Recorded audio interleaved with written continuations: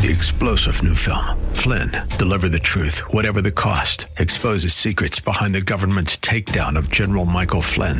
Flynn knew what the intel world had been up to. He ordered the first audit of the use of contractors. This set off alarm bells. He told the truth. He was the most dangerous person for Donald Trump to hire. They had to get rid of Flynn.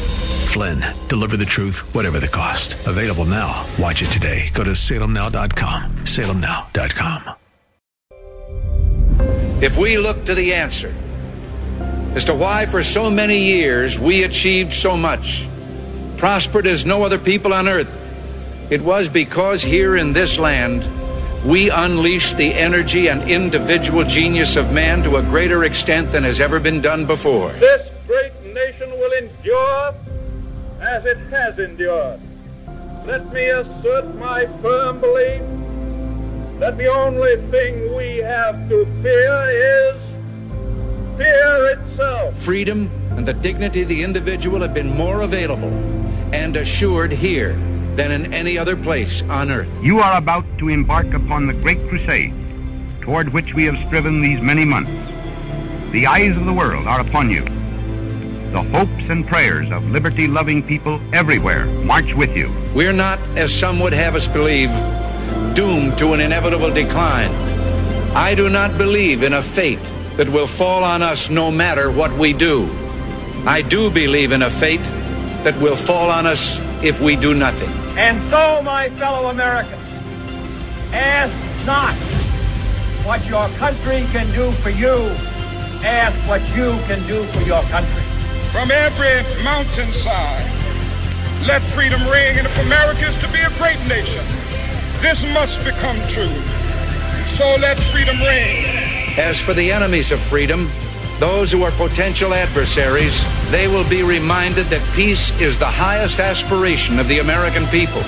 We will negotiate for it, sacrifice for it. We will not surrender for it, now or ever. We are Americans.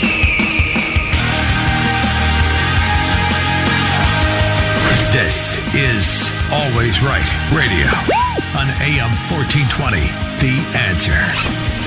Here's your host, Bob Frantz. Yes, indeed, and a good morning to you. Thanks for joining us as we get underway at 9 minutes past 9 o'clock on a Thursday. It is the fifth morning of the first month of the year of our Lord 2023, and we've got a lot of work to do today. The good news is we have done a lot of work in preparation for today. We're going to bring you every major newsmaker, I think, that you can think of in the twin stories of speaker election debacles of Washington, D.C. and the United States House of Representatives and the Columbus, Ohio House of Representatives. We have dueling disasters. I can't say it any other way. The Speaker of the House of Representatives in Washington, D.C. is not going to be Kevin McCarthy, at least not anytime soon. 6 votes have been held now, and he can't crack the code. Deals are being discussed behind the scenes, behind closed doors. Now there are desperation discussions about somehow reaching out to Democrats and maybe offering them pork projects, if you will, funding for some of their own personal initiatives in their own districts in order to get them to come across and put Kevin McCarthy over the magic number. There are conversations about major concessions, even more than previously disclosed, being made by McCarthy to fellow House Republicans in order to help him get him over the line. And there are still holdouts. There are still 19 holdouts, and now a new name has emerged. 2 days ago, the only name to be discussed other than Kevin McCarthy was that of Jim Jordan, who got 19 votes. Jim Jordan doesn't want the job. Jim Jordan wants Kevin McCarthy to have the job. So yesterday, a new name was nominated as an alternative to McCarthy, and that's Byron Donalds of Florida. That's not going to go anywhere either. Did I mention it's a debacle? Did I mention it's a disaster? Did I mention it's a mess? Yeah, it is all of those things. It'll reconvene today at about noon for the 7th vote. We'll see where it goes from here, and we are all over it because coming up here in less than a half an hour, we will talk with Jim Jordan. Jim Jordan, of course, is the ranking member at the current moment of the House Judiciary Committee because they haven't sworn in the new members of Congress and can't until the new speaker is chosen. Once everybody is sworn in and the new Congress officially gets to work, Jim Jordan will be the chairman of the Judiciary Committee, and that's what he wants. That's the job he has declared that he wants. That's where he believes he can do his best work. That's where he believes he can do, apologies, that is a strange sound. I wanted to make sure we were clear. That's where he believes he can do his best in bringing in the radical, out-of-control Democrat machine, bringing it under control and holding them accountable for the things that have been done, at least for the last 2 years, and really going back further than that. So he doesn't want the speaker's gavel. He wants to be the chairman of the Judiciary Committee, and that's what he's working toward. We will talk to him about how he wants this to play out. He has spoken for, he has championed, and he has nominated officially Kevin McCarthy for the job that the holdouts do not want Kevin McCarthy to have. The holdouts consider themselves to be the uber conservative, the most conservative, who do not want more of the same status quo, rhino swamp dwelling type of leadership in the House. So we're going to talk to Jim Jordan, who is as conservative as it gets, yet he still supports McCarthy. President Trump was seen as being the drainer of the swamp, and yet he wants Kevin McCarthy. Matt Gaetz, who is one of the leaders of the holdouts, says, we can't drain the swamp by nominating the lead alligator to do the job. So very, very interesting to see how that's going to play out. Dan Crenshaw, by the way, congressman from Texas, opened a lot of eyes and raised a lot of ire and anger when he declared on live radio with Guy Benson that the holdouts were terrorists. That's right. He literally said, we can't let the terrorists win. Terrorists has a pretty interesting, unique, and very direct it has a very direct, what's the word I'm looking for here? I'm blanking on it, but it means something. I won't say definition, but I guess I'll stick with it since I can't think of the word I want. But it has a very, very, connotation maybe is the word I wanted there. Direct connotation. When we think of terrorists, we think of 9/11. When we think of terrorists, we think of bombings. When we think of terrorists, we think of, radical Muslim terrorists and people who do horrific things. These holdouts who oppose the swamp and who oppose Kevin McCarthy on their, in their minds on swamp grounds and rhino grounds, they're not terrorists. And Dan Crenshaw is taking it for that comment. He is, by the way, not only taking it, he is also doubling down on it. He's taking heat for it, and then he said, grow some thick skin. It's a figure of speech. No, it's not. You called them terrorists. So the Republican Party in Washington, D.C. right now is in a very, very big mess. And we're going to talk to Jim Jordan about that coming up at 9:35.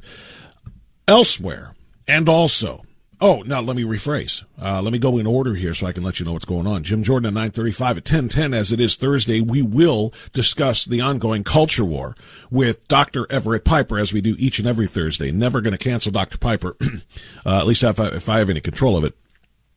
Dr. Piper is going to talk to us about a huge, huge victory for Kirk Cameron and thus a huge victory for decency and for science coming up. And he's also going to talk to us about Mr. Rogers. He's done some research on Mr. Rogers and compared it to some other childhood characters and programming that maybe some of today's younger generation needs to see. And we're going to talk to him about that.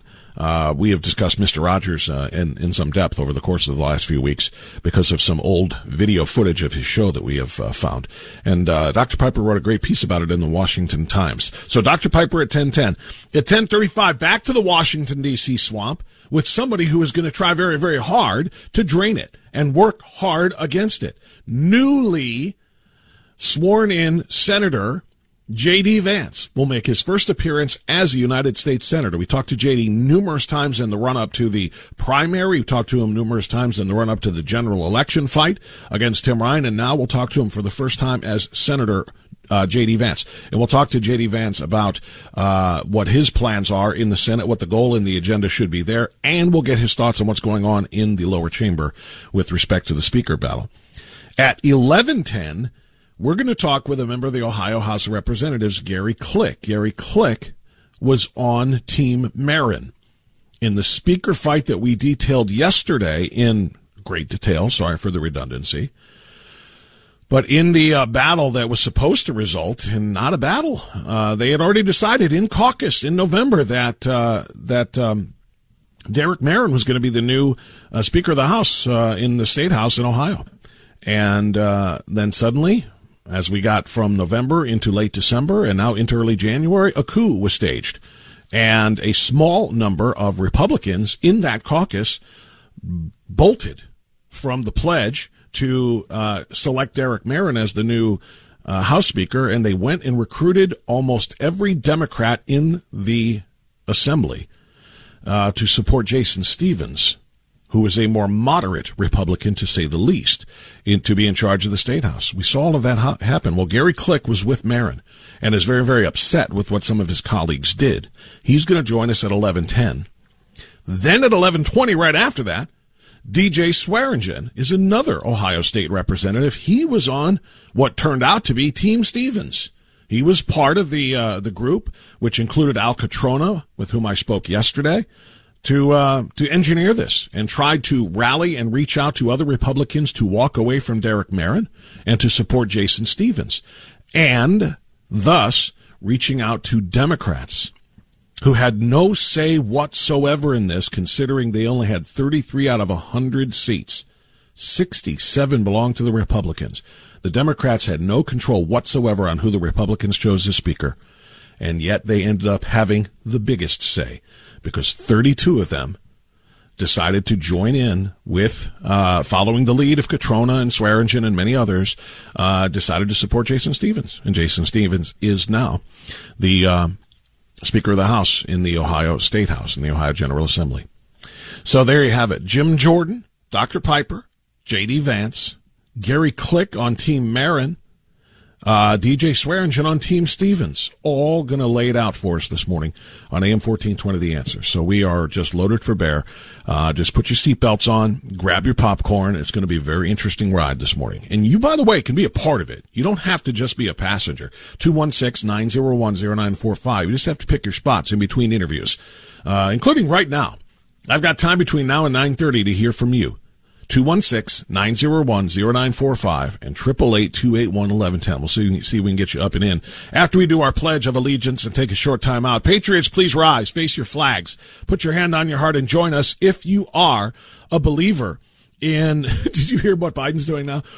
It is my intention to try to visit the border, and we're working on the details right now. If you think that old, demented, Brandon, we'll call him that. If you think he's going to the border, I've got something to sell you. He isn't going to bring the cameras to the border unless they clear it first.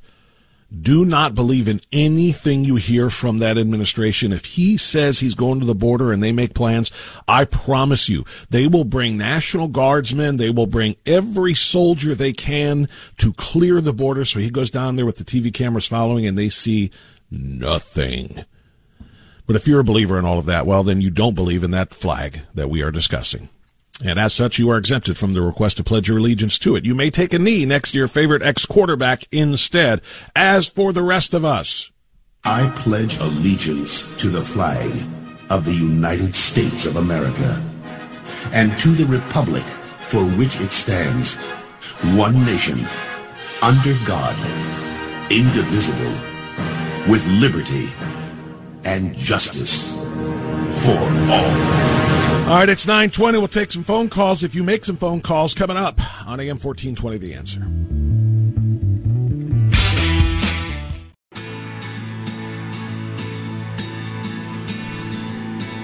Okay, 9:23, Always Right Radio on a Thursday. Appreciate you joining us. We are loaded up. Congressman Jim Jordan is going to join us to talk about the mess right now. What is the way out for the Republicans? How can they get the right speaker? And how can they save face as the American public watches something play out that has not played out in decades, if not around 100 years?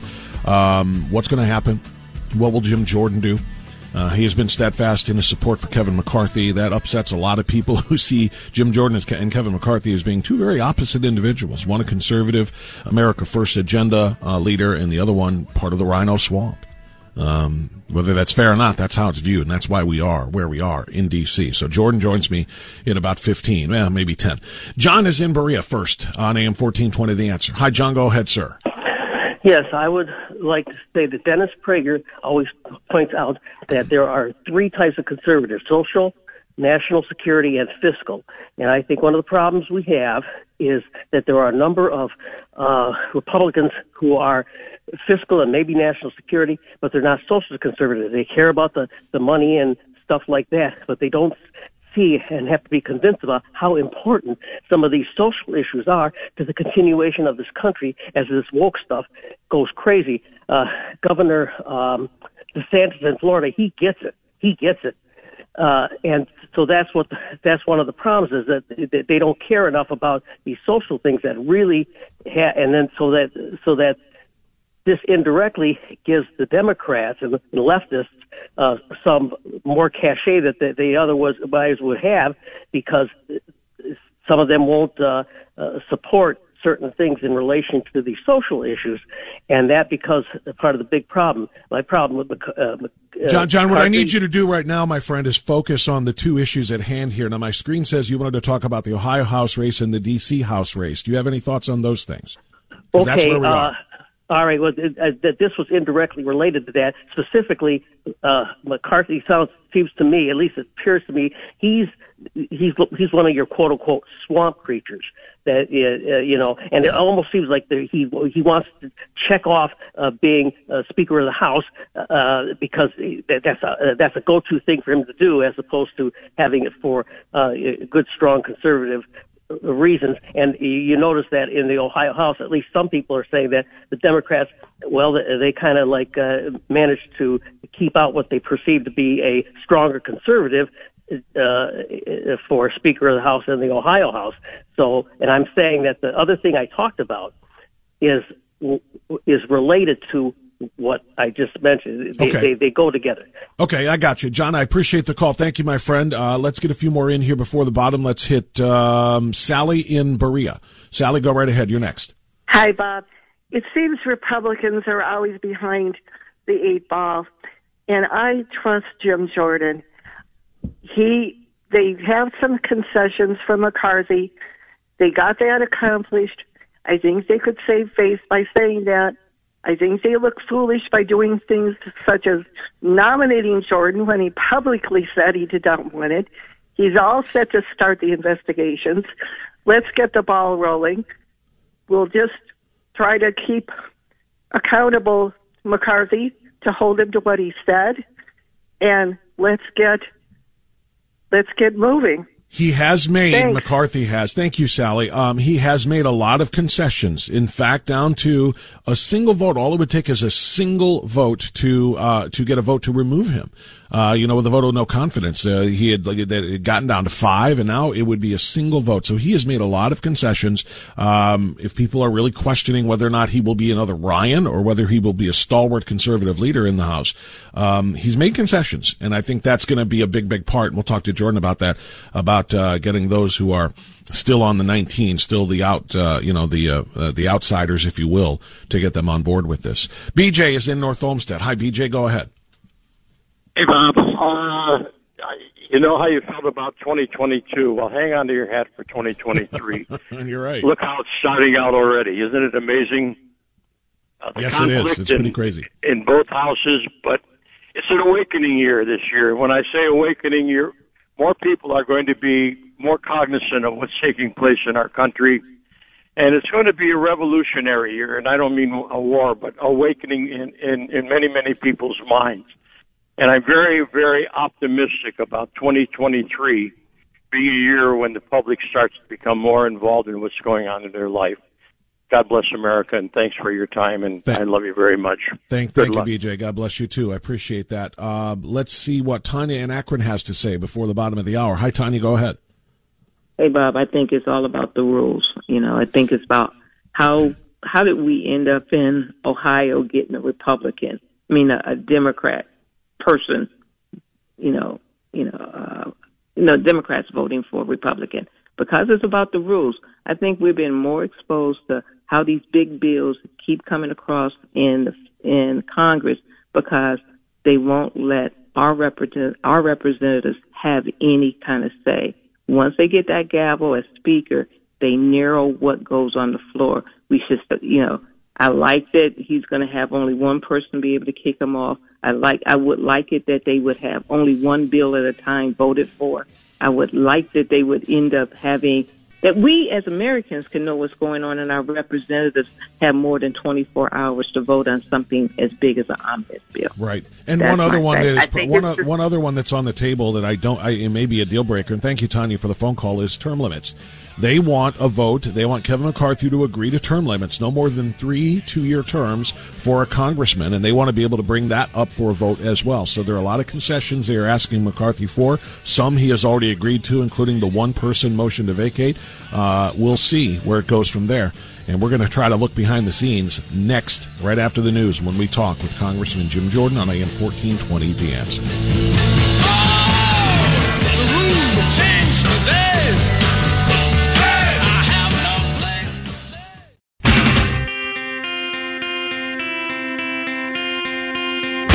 Life, liberty, and the pursuit of happiness. Always Right Radio with Bob Frantz on The Answer.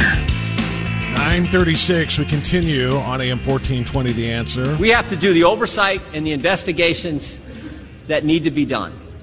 This idea that bureaucrats who never put their name on a ballot but think they run the country, who have assaulted our constituents' First Amendment liberties, they need to be held accountable. That has to happen. We need to do it.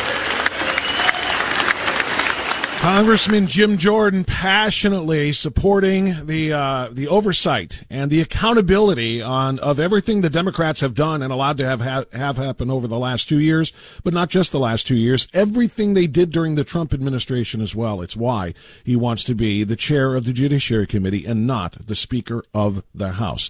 Those remarks came as he nominated Kevin McCarthy for Speaker of the House. We now go today at noon to what is expected to be round 7 of the voting that just is not showing any signs of cracking at this moment in time. And joining us to discuss is Congressman Jordan himself on AM 1420, The Answer. Congressman, good morning. Thank you for making the time. How are you?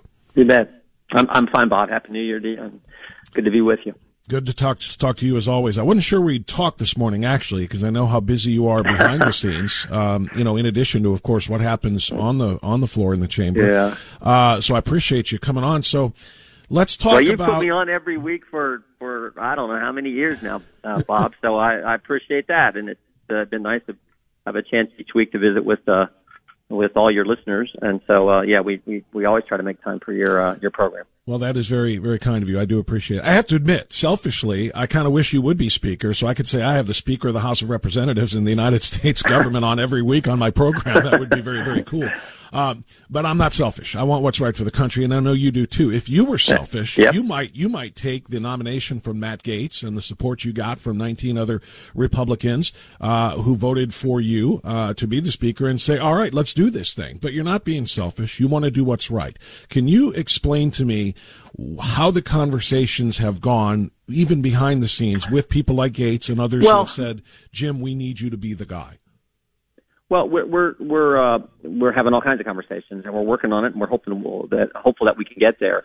And the reason I think we need to get there and get moving is I said this in my remarks the other day on the House floor.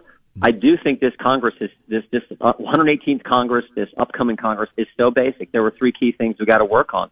We got to pass the legislation that'll fix the problems that have been caused in the last 2 years by the left running our government. And we all know what those are. We need to pass it Senate to the Senate. If they don't take it up, and if President Biden won't sign it and won't support it, so be it. We'll have an election in 2024, and they'll have to answer for that. Then we need to also never let something like that, the appropriations process, never let something like that monstrosity that passed 2 weeks ago today, that $1.7 trillion package, never let that happen again. And we need to have a different strategy on our appropriations process. Do our work and stand firm and tell the Senate, if you don't deal with what we send to you as Republicans and doing common sense things on the appropriations, then we're going to just stick with the CR, which means we don't grow government. And frankly, that'd be some of the biggest savings we've ever given the American taxpayer if we do that, if they don't want to do the right thing. And then finally, what you started this segment with is that oversight has to be done, because the first step in stopping the abuses of our liberties is exposing what they've done, so that you can begin to stop it and never have it happen again. And that's what I want to focus on. I've been clear about that for several years. So let's get united, let's elect a Speaker, and let's get to work doing what the American people elect us to do. And I think that is so basic, so so simple, so straightforward. But we can't really get started on that mission and that task until we get a speaker. And so that's what we're working on trying to do. And I felt like we made some progress last night, but we'll see today on the vote. Congressman Jordan, I want to talk a little bit more, like I said, a little more behind the scenes, with what you're able to disclose about what you're hearing from the 19 holdouts, including yesterday with the nomination of Byron Donalds. They are just steadfast in their opposition to Kevin McCarthy. McCarthy, from what I understand, has given a lot of concessions to make this more palatable for them if they don't trust him. But what are they saying to you about why they just won't bend? They won't break. They won't make a deal. They won't say, here's what it will take for us to actually elect Kevin McCarthy and put this behind us. Some of those 19 were in a meeting last night with some folks who were supporting Kevin, and there were others of us in that meeting as well. And so I felt that was productive. I don't typically get into the details of those meetings, but I did feel it was productive. That there were about 10 of us in the meeting. Some of us who were supporting Kevin, and some who were on the other side, and we were trying to hash out things that could make the place work better, so that we could better represent the American people and do the work we're supposed to do. And that's got to be the focus. This is about the American people. And I respect the 20 people who have voted against Leader McCarthy. They're good folks. They're my friends. And we just got to keep working through this. I thought one of my colleagues made a really good point on the floor yesterday.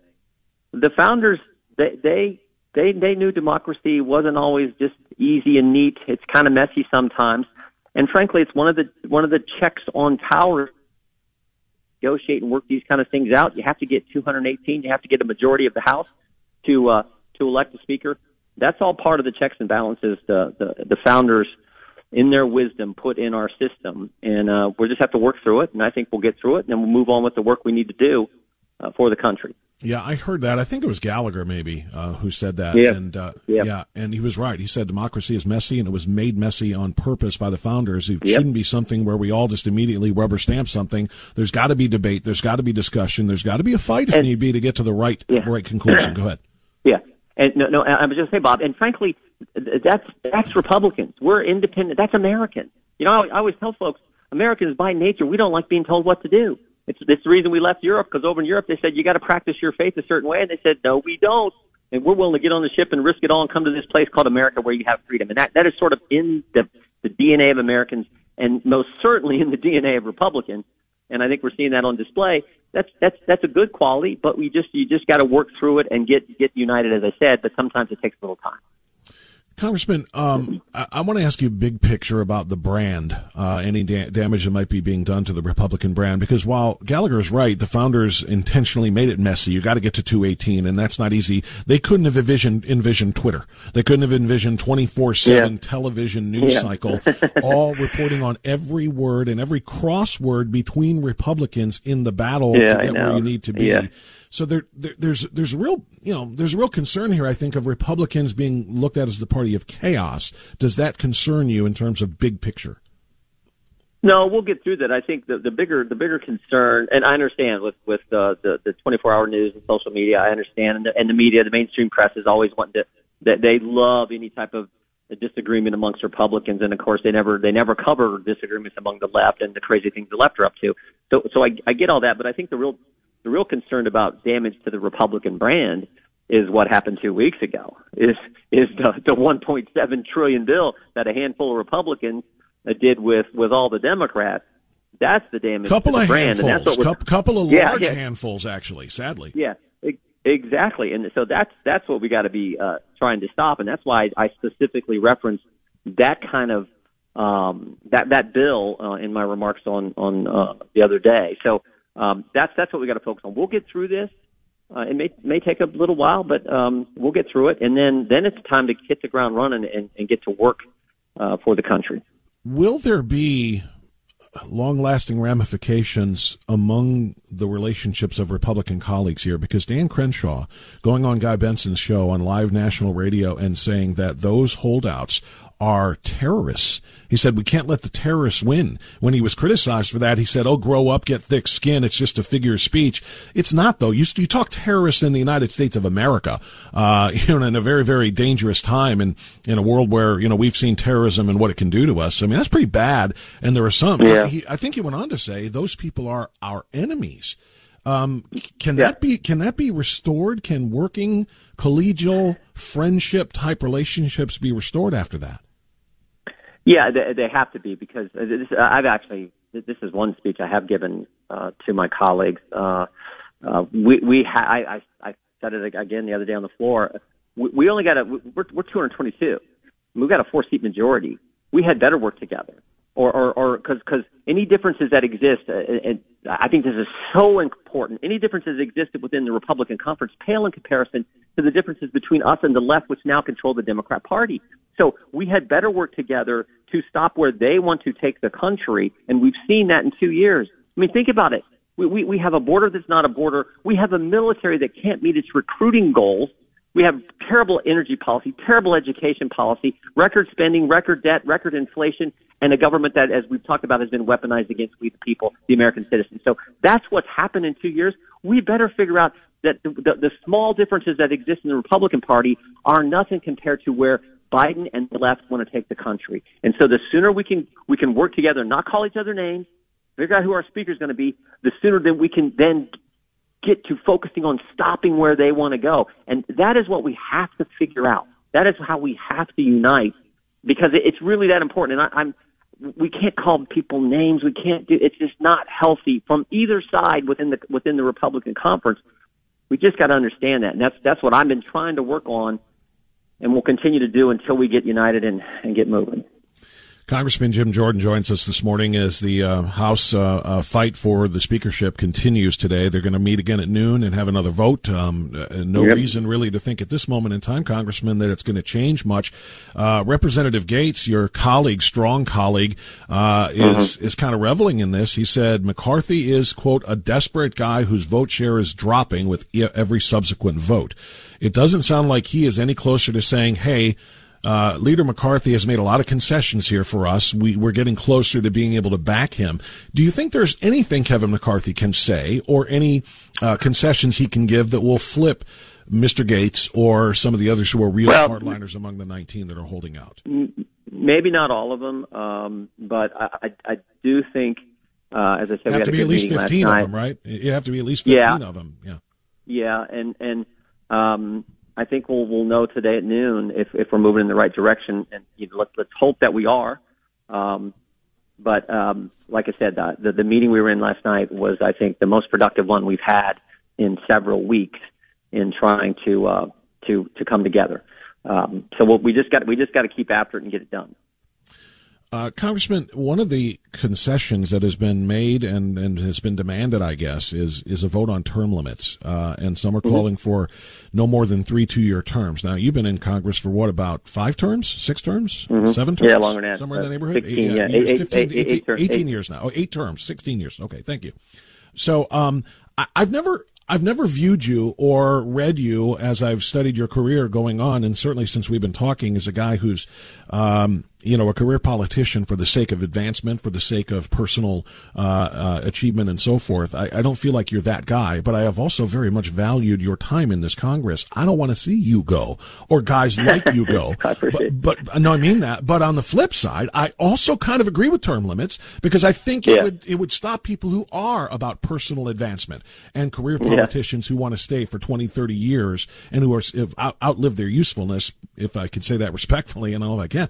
But I'm kind of for it. Where are you if there was to be a vote granted on term limits? Yeah, I'm for it. I think 12 makes probably the most sense. That kind of corresponds to you get 2 terms in the Senate, you get 6 terms in the House, and I support that. It'd take a constitutional amendment to do it. I actually supported it when it was on the ballot back in Ohio. What would it be? 30 years ago, I guess, early 90s, that when we got term limits for the state House and state Senate, there was also on the ballot term limits for Congress. But then, of course, the Supreme Court said that you couldn't do that because you can't have one state doing it and another state not. So I support it, and I think you're going to lose some good folks, and I the nice word you said about me. I don't know if everyone thinks the same, but you lose some good folks. But on balance, I think newer, fresher people coming in is probably a darn good thing. So I support it. Well, they can say what they want about you. I mean, you're the fact that you're sitting where you are right now, having been nominated for speaker and saying, no, I don't want to be speaker, shows you are not for personal advancement. I mean, how many people, as a matter of fact, I talked to somebody yesterday who said they really believe that Kevin McCarthy is looking to check that career box. He has wanted to be speaker ever since he got into Congress, and he wants to check that career box that I held that very powerful position, third in line to the presidency, blah, blah, blah. You're being pushed for it, and you don't want it. So I don't believe you're about personal advancement. It's guys like you that we want to keep in Congress because you want to be there to serve, not for personal growth and gain. I want to hold what I really want to do, Bob, is I want to hold the FBI accountable for what they've done. You think about what has happened to our First Amendment. That's what scares me more than anything that's going on in our government, in our culture, in our country today, is what the government has done to the most fundamental liberties we enjoy, including your right to practice your faith, your right to speak, all those fundamental liberties we have. That's what I want to try to expose as best we can so that we can stop it from ever happening in the greatest country in history, from ever happening in our great country again. That is what I want to get done. I think that is so important for the health of our great nation. And like I said, I hope we get united here soon so we can get after that fundamental task. Well, and again, that's why I respect you, because I feel like that's what you want to do is serve. If you would rather serve as a committee chair and hold people accountable for the betterment of the country rather than be Speaker of the House and say, I have power, then you're doing it the right way. Last question for you. Away from all the drama right now on the Hill and on the House floor, Joe Biden is apparently going to Mexico, and he said this. Are you going to be visiting the border when you head down to Mexico? That's my intention. We're working out the details now. That's my intention. Will you go? He wouldn't go to the border when he was in Arizona. So now when you go to Mexico, will you visit the border as part of it? He said, that's my intention. We're working out the details now. Do you think he actually will? I hope so. I mean, look, you and I disagree with so much of probably every policy Joe Biden's done this first 2 years here. But this is a fundamental task of the commander-in-chief to protect our country, protect our border, the fentanyl and all the we don't have to get. We know how bad it is, but in the fact that he won't go there and he won't step up to the task at hand and deal with that. I mean, I hope he does, and I hope he freaking changes his policies and goes back to the things that we know work, because it is so frustrating. And the landowners down there, the mayors the Democrat mayors on the border are talking about how bad this is. So I certainly hope so, but more importantly, I hope he begins to change the policies and actually implement and enforce the laws that are on the books to have a border to our country again. Yeah, I hope those things too. And here's what I fear. He goes down there, and between him and the leadership in Mexico, they're going to whitewash an area of the border. They're going to completely clear it. They're going to make sure that the press pool that follows him looks and says, what's everybody complaining about? There's hardly anything here at all. That's the reason he hasn't gone down, because it's going to be exposed when he goes there. They're going to have to follow. And somebody besides Bill Malugin on Fox is actually going to have to cover the border. Nobody else is doing it. And that's what I'm afraid is they're going to whitewash it, have a clean area, and say, look, this is no problem, we're okay. Yeah, well, let's hope not. Let's hope that there's some people still in the mainstream press who are going to report the facts and the truth, not just the folks at Fox and some of the conservative outlets. So let's hope so. Super quick yes or no question, crystal ball this, do we have a new speaker by the end of the day today? I hope so. I hope so. I do, but we'll find out, Bob. I hope so. Yes or no question, and I got an I hope so. That does not make me optimistic. No, I appreciate I get it. You don't know, and I totally understand. None of us do at this point in time. It's a very, very complex and messy situation, as Gallagher said. Jim Jordan, thank you for coming on. Thank you for the work that you're doing, and hopefully next week, by the time we talk next week, we will have that speaker in place, and we can talk about holding people accountable. Thanks, Bob. Take care. Thank you, sir. That's Jim Jordan on AM 1420, The Answer. We're bringing you the newsmakers, the biggest newsmakers in America right now. And we're doing it right here on Always Right Radio, AM 1420, The Answer.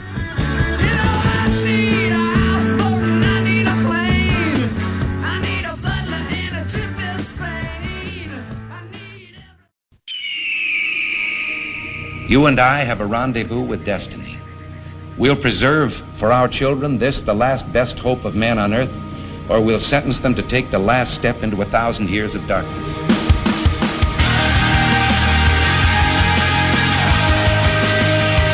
Welcome to Always Right Radio with Bob Vance on AM 1420. The Answer. Hour number 2 underway now on a very, very important Always Right Radio episode. Thanks for being with us. Why is it important? Because we're talking about some of the biggest newsmakers in America today. We just talked to Jim Jordan, who is fighting very, very hard to not be Speaker of the House in Washington, D.C. He's fighting very, very hard for Kevin McCarthy to be that Speaker so that he can go about his business as chair of the Judiciary Committee, holding people accountable, particularly the Democrats who have broken so many laws and committed so many constitutional violations over the course of the last several years. He wants to hold the investigations. He wants to make sure that people are, as they say, held accountable. So that's going to be his job as chair of the Judiciary Committee. But before he can get to that work, we've got to find a speaker. And it's going to have to be decided one way or the other. We've had just as much of a mess finding a Speaker of the House in the state of Ohio.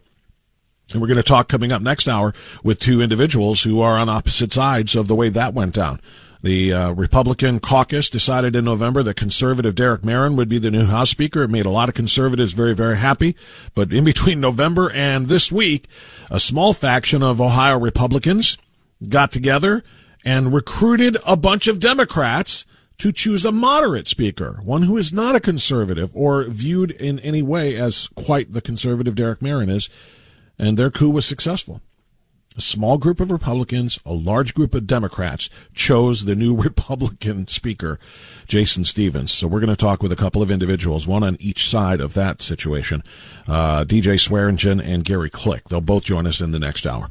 But joining us now for the first time in 2023 is our regular Thursday commentator. I like to call him a general of the army, of our army in the culture wars. Dr. Everett Piper is back with us. He is a best-selling author. He is a columnist of the Washington Times. He is a radio host. His podcast radio show is called The Rebellion. And now he has probably, and he'll confirm that with me in a moment, taken office as county commissioner in Osage County, Oklahoma. Dr. Piper, good to have you for the first time in the new calendar year. Good morning. How are you? Good morning, Bob. Happy New Year. And yes, I am in Pawhuska, Oklahoma right now. I'm sitting in a parking lot talking to you, and I can see the Pioneer Woman Mercantile. So if people follow the Food Channel, Pawhuska is the home of the Pioneer Woman, and her famous Mercantile is within eyeshot of my truck right now. Wow. How about that? Well, that's wonderful. Congrats. You were sworn in this week, right? I would imagine on Tuesday? Yep, Tuesday I was sworn in as county commissioner for District 1 in Osage County. Terrific, terrific. Very, very glad to hear that. The people there are lucky to have you. And we're lucky to have you each and every week to talk about some of the most important things going on in our country, again, particularly as it pertains to faith and our culture war. So let us start, as we often do, with your most recent column in the Washington Times. And you and I discussed this when it was in progress, talking about the canceling of Kirk Cameron. The actor Kirk Cameron, who a lot of people know is a very, very strong man of faith, who just really is a believer in family, and who wrote a book that apparently didn't sit well with a lot of people, including library boards. The same library boards that were happy to bring men dressed in sexualized women clothing doing sexually perverted dances for children to read to those children and try to normalize that behavior. Those same library boards refused to let Kirk Cameron come in and do a reading of his book on faith and family. You and I discussed it, and apparently a lot of people discussed it because the backlash led to some of those boards caving, and the results were amazing. Tell us about it. Well, I think the best story is in your neighboring state, Indiana, where the Indianapolis Public Library initially said no when Kirk Cameron's publisher reached out and said, can Mr. Cameron come and do a story hour in your library with regard to his new children's book? And as we discussed last week, the topic of that book is what the Bible calls the fruits of the Spirit. Actually, those are termed by the Apostle Paul. I believe it's in his letter to the Colossians. And those fruits are love, joy, peace, patience, kindness, goodness, gentleness, faithfulness, and self-control. That's it. Kirk Cameron's book teaches children to be loving, kind, patient, good, faithful, and self-control. And the library said, no, we don't want you to read that. Okay, so Kirk Cameron graciously, in keeping with the fruits of the Spirit, said, I'd like you to reconsider, but if you don't, I'll exercise my First Amendment right. End of the story is the library reversed course. Good for them. Kirk Cameron had a reading in that library, and guess what? 2,500 people plus showed up to hear that reading. Not 25, like you see in these drag queen story hours. 2,500 people showed up to hear Kirk Cameron read about love, joy, peace, patience, kindness, goodness, gentleness, faithfulness, and self-control. You know, the moral of the story for me, and you know I wrote about it in my column in the Washington Times, is this. It's said that John Wesley, back in the mid-1700s, said, set yourself afire, and the world will beat a path to your doorstep to watch you burn. And I think that's exactly what Kirk Cameron did. He set himself afire with love, joy, peace, patience, kindness, goodness, gentleness, faithfulness, and self-control. He set himself afire with the virtues of the Spirit, the fruit of the Spirit, and the world will beat a path to your door to watch you burn. So we all just need to applaud Kirk Cameron, thank him for what he's doing, and then follow his leadership and do the same thing. Yeah, I love that you declared him the 2022 story of the year, and I love the outcome. I really do, for all the reasons you just listed, and the fact that 2,500 people showed up, which just should scream to everybody in this country that we are not the depraved, libido living society that they want us to be. We are not a country that wants to sexualize our children. We are not a country that wants to normalize deviant behavior. We believe in all of those things: love, joy, peace, patience, etc. And 2,500 people just swarmed the library and said that, and it should be a message that goes through. And while I'm excited and thrilled about the outcome there, Dr. Piper, I'm still outraged that it had to happen. I'm still outraged that the original message from more than 50 libraries that he reached out to have a reading said no, essentially because love, joy, peace, patience, kindness, goodness, gentleness, faithfulness, and self-control is hate speech. You can't bring that hate speech in here. We're going to bring the drag queens in here, but you can't bring that stuff in here. I'm still disturbed by that. You know, the 2,500 was necessary in order to be able to overcome that. Well, rightfully so. The culture war is not over. I mean, this is on the front line of the battle. But Kirk Cameron has given us an example of how we fight this battle. We've got the better ammunition. We have biblical ammunition. And the proof's in the pudding. People respond to that. And you're spot on when you say, this has exposed that our culture is not as screwed up as we think it is. We've got a lot of people out there, millions of people out there, that are begging for people like Kirk Cameron to step forward and do this. They're begging for you. They're begging for me. They're begging for everybody listening to this show right now to just simply do our job and step into the fray, set ourselves afire with righteousness, with truth, with dignity, with honor, set ourselves afire with the virtues rather than the vices, and people will come and watch, and they'll applaud. We have an opportunity. What a wonderful time to be alive. And I need to say this before we get off this Kirk Cameron story. Mm-hmm. He actually tracked me down and sent me a personal email message thanking me for standing with him in this fight. He's a class act. This guy is exactly who he portrays himself as being. Who does that? Who tracks down a stranger and sends a 3-paragraph thank you note for writing an article in the Washington Times about this story? He is a good man.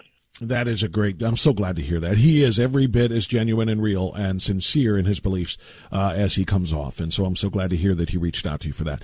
All right, Dr. Piper, story number 2. Boys are boys from the beginning.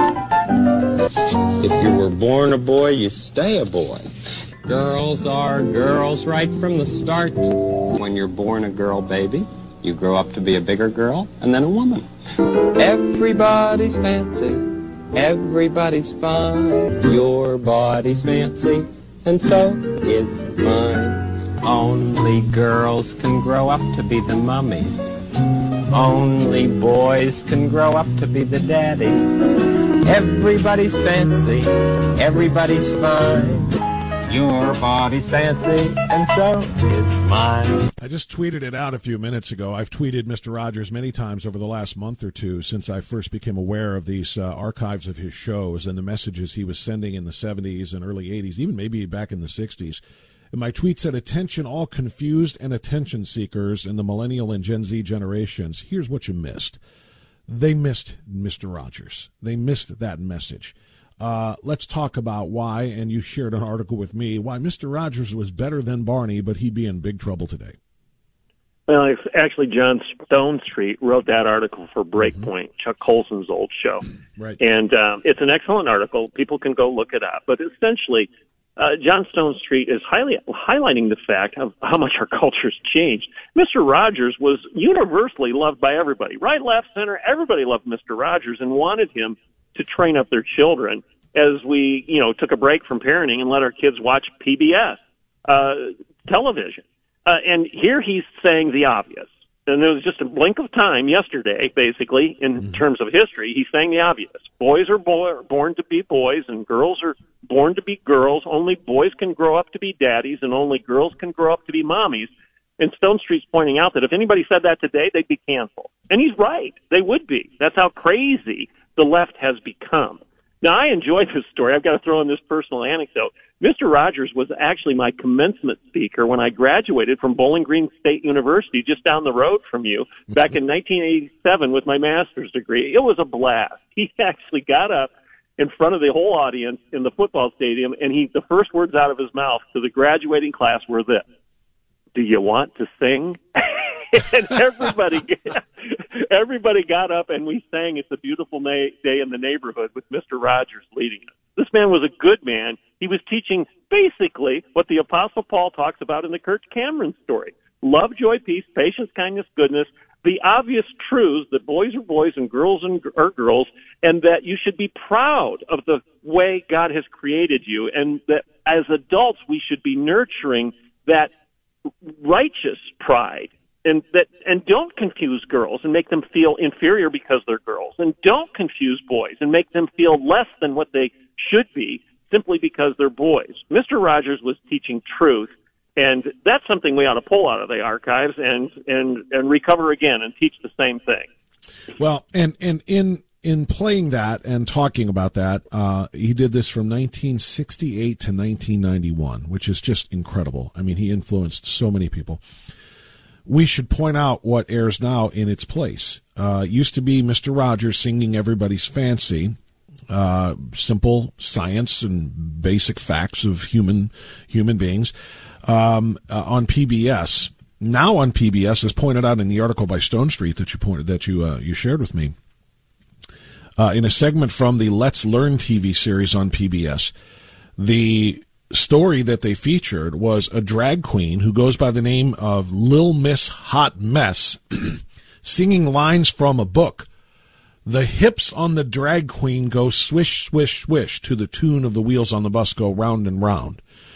Lil Miss Hot Mess is a grown man dressing in flamboyant and exaggerated women's clothing and makeup for little kids and teaching little kids that this is normal. That's what's on PBS today. And that, dare I say, Dr. Piper, is why the culture war exists. It's why we need to fight to let our kids be kids again and let our kids be grounded in reality again, because it's this kind of stuff put on children's television on PBS that is leading to so many confused kids saying, essentially letting their formative brains or having their formative brains tell them that, yes, I want to be different. I want to be something other than what I am. It's intentional grooming and confusing of children to advance and grow what I believe is a larger cultural and political agenda. Spot on. And I would say this: the good news in what we're talking about today is there's a majority of people that agree with you and agree with me and agree with Kirk Cameron, and they agree with Mr. Rogers. They agree that it's our responsibility to teach basic truths and virtues to our children. What the Old Testament says is to train up a child in the way he should go, so that when he's old he does not depart. That's our responsibility. But the bad news here is we cannot trust Disney, we cannot trust PBS, we cannot trust Sesame Street to do that any longer. They're overtly trying to groom your kids because they know. Child psychology tells us this, that the young brain is very malleable and it can be formed. And if you can I think there's an old phrase in Catholic circles that if you can get the kid for the first 7 years of his life and catechize him, he's going to be Catholic for life. And that's true. They know the same thing on the left, and they're trying to groom your kids, to catechize your kids in LGBTQIA alphabet wokeism as opposed to the truth of Scripture and the truth of God, the truth of Christ.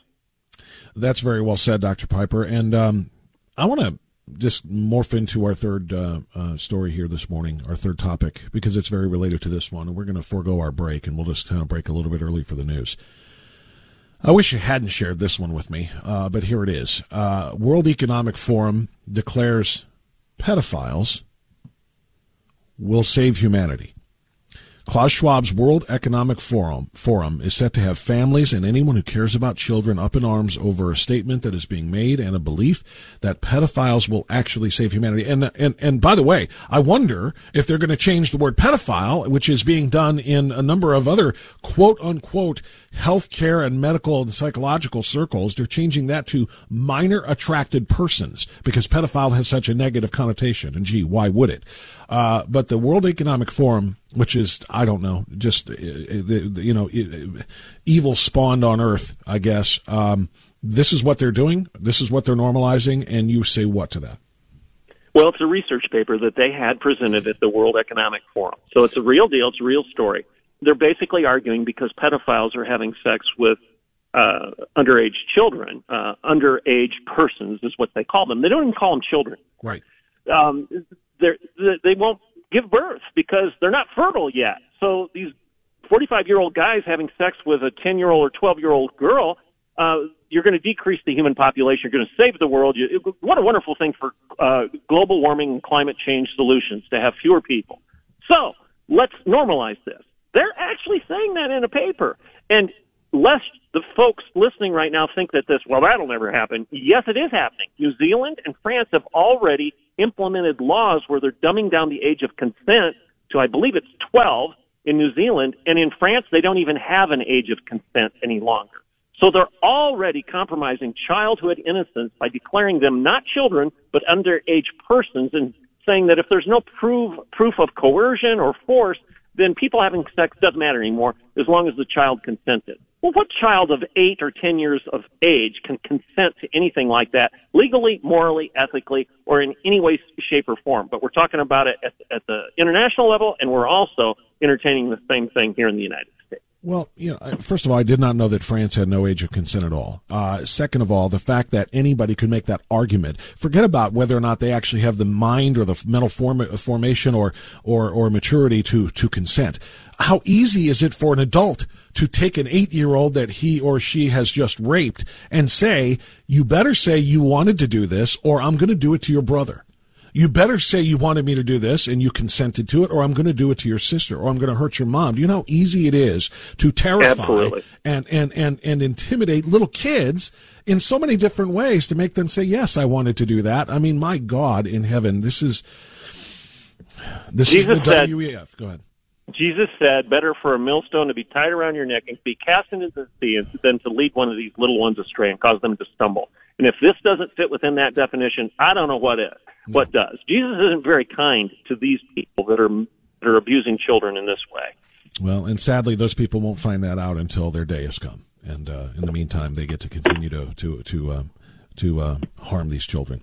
Dr. Everett Piper, really, really appreciate you coming on. It's good to get off to a good start in the new year. You hear a lot of very important issues that you bring to light. I hope people are sharing them with others as well as we continue to fight this culture war. Dr. Piper, thank you so much. We'll talk to you next week.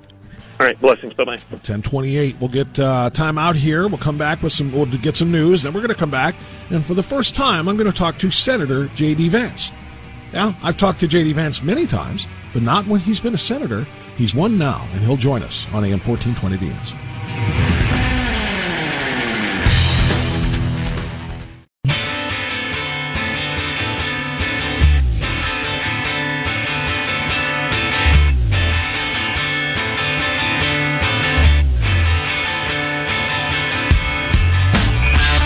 Spreading the light of liberty and holding the line against the darkness of tyranny.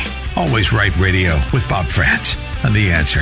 We better figure out that the small differences that exist in the Republican Party are nothing compared to where Biden and the left want to take the country. And so the sooner we can work together and not call each other names, figure out who our speaker is going to be, the sooner that we can then get to focusing on stopping where they want to go. And that is what we have to figure out. That is how we have to unite, because it's really that important. And we can't call people names. We can't do. It's just not healthy from either side within the Republican conference. We just got to understand that, and that's what I've been trying to work on, and we'll continue to do until we get united and get moving. Great stuff earlier this morning from Congressman Jim Jordan, who has been named and identified and nominated as a potential speaker by the outsiders, if you will. Dan Crenshaw would call them traitors, in fact, called them terrorists, called them enemies, and that's what Jim Jordan was referring to there. The outsiders who continue to oppose Kevin McCarthy for the speakership of the House are holding fast. They're meeting again at noon today to have another vote. It would be vote number 7 as the Republican Party looks to get itself in order. Now, over in the upper chamber, things are much, much more clear. There's no drama there because there was no change in power there. The Democrats continue to be led by Chuck Schumer as the majority leader in the Senate, and the Republicans continue to be led by Mitch McConnell as the minority leader. However, there are some new names and some new faces that are in that upper chamber, including our next guest. I talked to him many times as candidate, J.D. Vance. I talked to him as primary candidate, then as general election candidate against Tim Ryan, and now for the first time, I get to say out loud, welcome to Always Right Radio, Senator J.D. Vance from Ohio. Bob, it's good to be with you. Congratulations. Can you talk about the feeling that you had when you took that oath of office and you were finally sworn in on Tuesday? Yeah, of course, Bob, was an emotional day, just a very big day for me and the whole family. And the way they set it up is that in the Senate gallery, they allow, especially for the new guys, a bunch of tickets into the gallery. And so my wife and my kids and pretty much my whole extended family was up there. And the really funny thing, Bob, is that, we have a 2-year-old who's particularly loud, and the entire time you could hear this voice shouting from the gallery, "Dad, Dad," and that was our 2-year-old, to the point where a few guys came over and said, "Who's that kid yelling?" I was like, "That's mine." But it was a great day, and definitely had the opportunity to sort of soak it all in.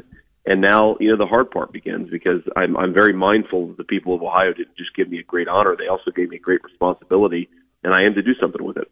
We'll do the forward-looking thing here in a moment, but just one more on getting to where you got on Tuesday. When you look back at the process, does it seem surreal, and does it seem like it was a lifetime from when you decided to run? You made your announcement that you were going to run. You immediately drew fire from a very crowded field of people who saw you as a genuine threat in the primary, but you work your way through that. You get the nomination, and then you have the long fight against Tim Ryan, TV commercials completely misrepresenting who you are and what you are. When you look back at it, JD, Senator, when you look back on it, does it seem like it flew by, or does it seem like that was an eternity and finally now I can get to work? It reminds me of a phrase I once heard about Marine Corps boot camps, that the days are short but the weeks are long, and I think that's probably how it felt on the campaign trail, is that each particular day you're just grinding it out.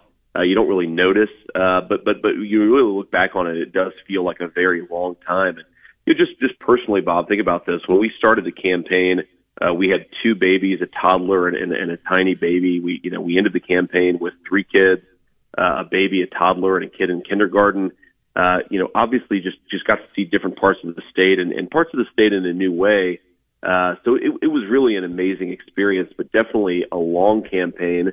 And something that I always cherish. I've heard this from other guys who have run before. You never forget your first campaign. You never forget the first time you were on a ballot. And I certainly think that'll be true for us and for the whole family. Senator Vance, I'm going to ask you about the biggest difference that you can tell Ohioans that they can expect from you as opposed to your predecessor. I was just reading a couple of clips about you taking office and being sworn in, quote, replacing Rob Portman, which of course we all know that's what the goal was. What's the biggest difference between you and Rob Portman in the way you plan to do the job in the seat that he once held? Obviously I've learned a lot from Rob, and I come in, just taking a different approach and a slightly different style. I think there are any specific number of issues that where we disagree on. Just take the recent omnibus bill. I believe he voted for it. I certainly would have voted against it, in part because whoever the Speaker of the House is on the Republican side, I think we want to give that person the opportunity to really negotiate with the Biden administration. Look, we're going to have to fund the government. We're going to have to make sure that we have a functioning federal government. But I think that if we had killed that omnibus late last year, we would have given the new speaker an opportunity to really have some leverage over the Biden administration. So there are specific issues where we're going to disagree, and obviously a lot of issues where we're going to agree. But I really just think, Bob, I come at this from a different generation, from a different perspective stylistically. I tend to think that the country is in real crisis, that it's been in crisis for a very long time. And I'm not looking to, rearrange the deck chairs on the Titanic here. I'm really looking to get in there to hopefully shake things up. There's only so much we can do with a Democrat president and Chuck Schumer as majority leader, but we can at least force the Democrats to take some important votes. We can at least force them to suffer the consequences of doing nothing because, again, the country's got real problems, and I think the people of Ohio sent me there to at least try to solve them. And so I think I'm going to be a little bit more aggressive in my approach, and that'll probably be the biggest difference aside from any specific policy issue. We're talking with newly sworn-in Senator J.D. Vance, who has replaced Rob Portman. Let me ask you about the minority leader. There are a lot of conservative Republicans who are really, really upset that Mitch McConnell is going to continue to be in charge of the Republican caucus in the United States Senate. He has made some statements. They make a lot of people question whether or not he is truly committed to the Constitution and conservatism, or if he is committed to what many people refer to as the uniparty. He supported that omnibus that you just pointed out that you opposed. He shepherded 18 votes from Republicans for a massive Democratic spending bill that, of course, did go on, as you said, to pass through the then Democrat-controlled House rather than waiting. How will you work with the minority leader? Will you seek advice or seek consultation with Mitch McConnell? Bob, I'm one of these guys who thinks you can disagree with somebody and still work with them. That's true for Democrats on the other side. That's true for Republicans you disagree with. I'm one of these guys. I don't think bipartisanship is always bad. I also don't think it's always good. It really depends on the substance here. And I think if you got somebody you can work with, you ought to do it, and that's certainly what the people of Ohio expect me to do. Now, that said, of course, I recognize I'm going to be more conservative than Mitch McConnell. I'm going to take votes against Mitch McConnell, and I'm going to speak up when I think that Mitch McConnell is wrong on things. And I think that independence is frankly one of the reasons why I was sent to do this job in the first place. I will say this, Bob. One of the things that we have to get better at as a conservative movement is applying points of pressure to fights where we actually can win. And I think, unfortunately, I don't know if it's just, fatigue over the election. Obviously, a lot of people, including me, were disappointed, especially with some of the results on the Senate side. There was this sense where there was a critical period where Mike Lee proposed an amendment that I think could have got the omnibus killed. Yeah. I think it could have, kicked it to the point where Speaker McCarthy or whoever the speaker is going to be would have actually had a voice with the Biden administration. And unfortunately, we lost that point of leverage. And I think a lot of conservatives were just not even paying attention at that particular point. I'm sure you and your listeners were. But one of the things I hope to bring to the table is, look, we're not going to win every battle. We have to fight, but we also have to fight smart. And when there's an opportunity to really get something done, we have to really galvanize everybody so that we can apply the pressure and make sure let's be honest here. This is not just a leadership question. This is very often a membership question. It's not just Mitch McConnell that voted for that omnibus. It's also some other senators that I think could have benefited from having the grassroots apply some pressure. Unfortunately, look, we lost that fight. It didn't go the way that we wanted to, but there are going to be fights down the road where I think that we can productively apply pressure and not just have these fights, but actually win some of them. Yeah, which would be a welcome change. J.D. Vance is our guest. He's the newly sworn-in senator from Ohio. He, of course, won a very, very difficult fight against a lot of qualified Republican candidates and one less qualified Democrat candidate. And now it's time to get to work. Where do you see yourself in terms of your areas of strength and expertise? What committee assignments would you like? Do you have a first, second, third choice of assignments that you might lobby for or request, or do you have any idea what they're thinking about for you? You know what? It's funny you say that, Bob, because it is time to get to work. And at the same time, I'm not sure if you realize this, but the day after the swearing-in ceremony, the Senate started a 3-week recess. So the Democrats appear to not be planning to do a whole lot of work over the Senate calendar over the next year, which I was kind of frustrated by. But then Tom Cotton, my new colleague, came up to me and said, it's not the worst thing in the world for the Democrats to not want to work hard, given that Chuck Schumer does control the gavel. So it's a bit of a good news, bad news situation on that. On committees, the things that I put up there are, I'd love to sit on Senate Armed Services. Obviously, a lot of veterans, a lot of military installations here in the state of Ohio. I care a lot about defense policy and how we fund our military. I'd like to be on commerce, deals with the tech issue quite a bit. And I also like to deal with banking because, as you know, Bob, one of the big issues we have in the modern American economy is the growth of so-called woke corporations that are using their power in the marketplace to really force a political vision down the throats of Americans that they didn't sign up for. And if we're being honest, their shareholders of those companies didn't sign up for either. And so I think there are a lot of ways where we can push back against that. So I listed banking as one of my assignments. I'm a freshman, so I'm low on the totem pole. I don't know what committee assignments I will get, but whatever I do, I think we're going to be able to do a lot of good. And at the very least, force some issues to the public conversation that the Democrats either have to come along with us, which would be great, or at the very least have to suffer the political consequences of allowing some of these problems to continue. Senator Vance, it's obviously not your chamber, so in a way it's not your circus. These are not your monkeys, but you are watching like the rest of us are on the other side. Do you have a thought, even just as a casual American observer, you can remove yourself as a senator if you wish, about just the party and the need for party unity, the need for, the chaos to kind of step to the side or be pushed to the side a little bit for the purposes of, people think about, well, hey, this election just ended. It's true, but that means the 2024 campaigns have just begun. And that includes, finding a new president, finding a new Republican nominee for president. And I feel like, I talked to Jim Jordan about this, I feel like the Republican brand is being damaged a little bit right now by the chaos that we're all watching play out with vote after vote after vote on the House side. So just as an American and as a Republican, even if you don't want to speak as a senator, do you have a thought on the way that's all playing out?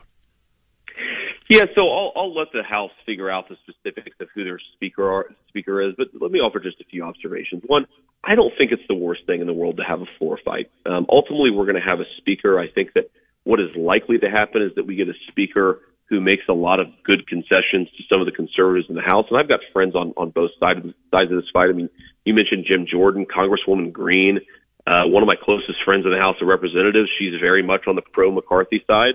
Obviously, Matt Gaetz, a guy who came to campaign with me in Ohio, is a guy on the very much on the anti-McCarthy side. So I don't think the floor fight is actually that bad, Bob. I mean, this is, democracy is sometimes messy. Sometimes we have to have these fights. And sometimes you come out stronger having aired some grievances and gotten some concessions from both sides for how to move forward as a party. So I actually feel pretty good about this process. And I think that the media trying to turn this into a national embarrassment for Republicans, maybe you're right if it prolongs too long, but I don't feel that right now. I think we're actually having a good conversation and a needed conversation. It'll help us over the next couple of years as we try to govern. I think it'll set us up well for 2024.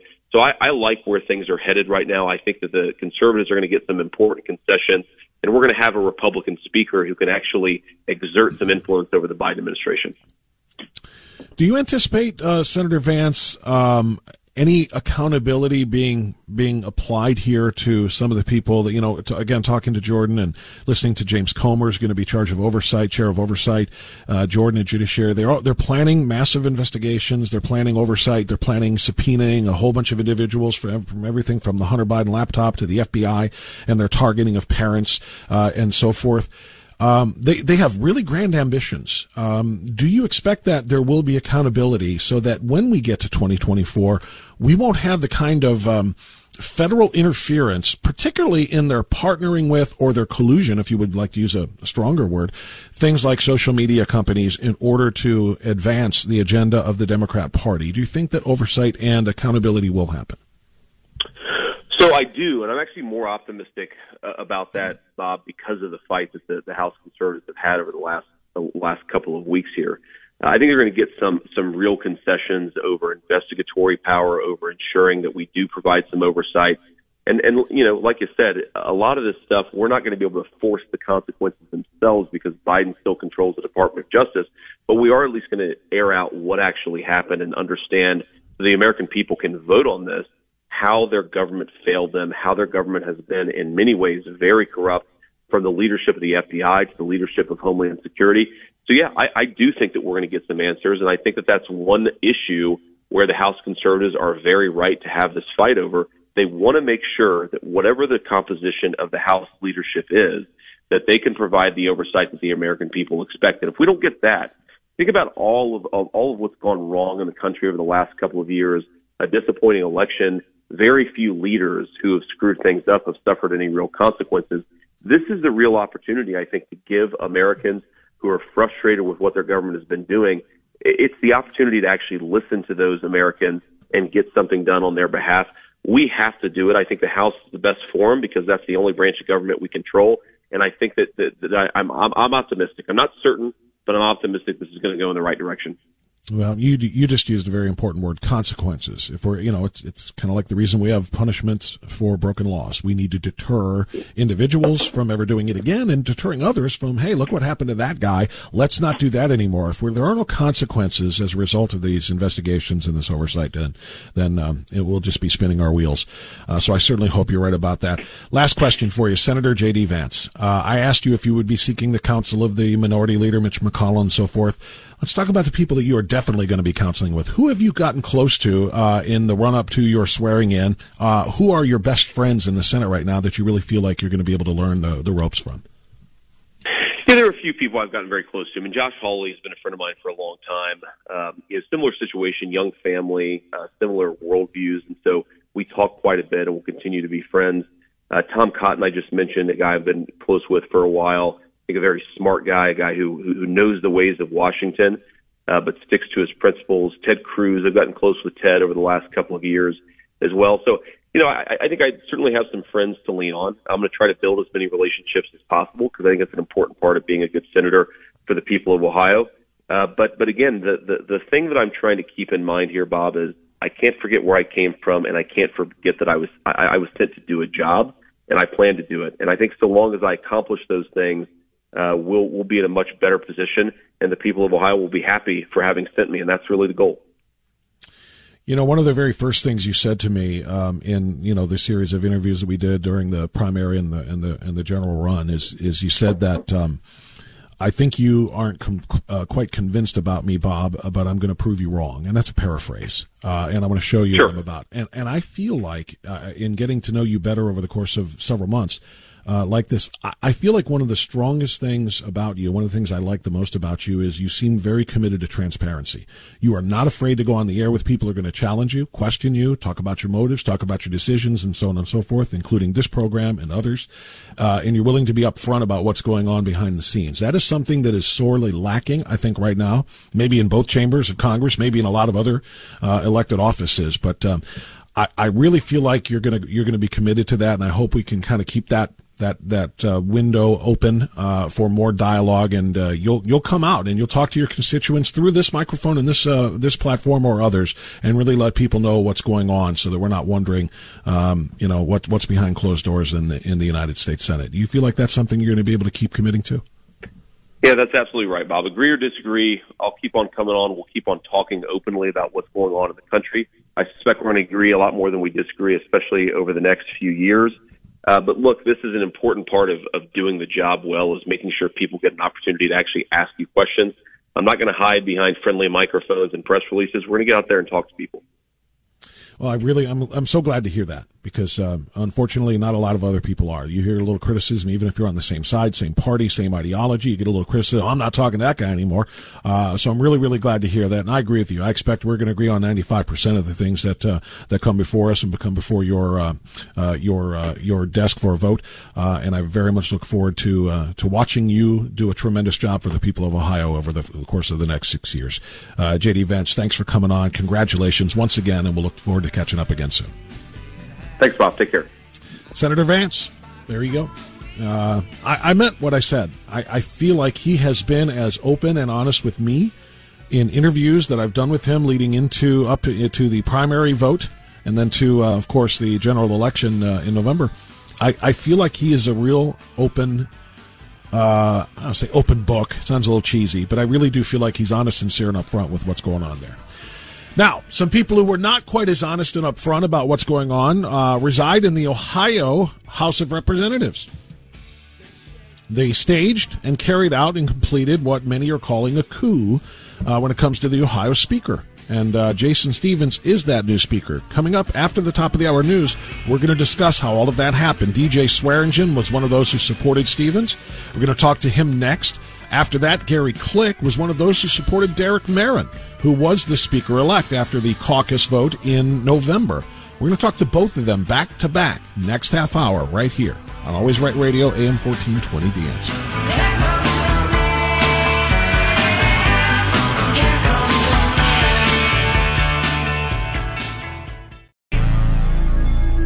This hour of Always Right Radio is brought to you by Keeping Medicare Simple and The Floor King. You and I know and do not believe that life is so dear and peace so sweet as to be purchased at the price of chains and slavery. If nothing in life is worth dying for, when did this begin? Just in the face of this enemy? Or should Moses have told the children of Israel to live in slavery under the Pharaohs? Should Christ have refused the cross? Should the patriots at Concord Bridge have thrown down their guns and refused to fire the shot heard round the world? The martyrs of history were not fools. And our honored dead, who gave their lives to stop the advance of the Nazis, didn't die in vain. Where then is the road to peace? Well, it's a simple answer after all. You and I have the courage to say to our enemies, there is a price we will not pay. There is a point beyond which they must not advance. This is Always Right Radio with Bob France on AM 1420, The Answer. It is indeed a very packed show thus far, and we're only two-thirds of the way home. Thanks to Jim Jordan, who joined us in hour number one. Thanks to Dr. Everett Piper.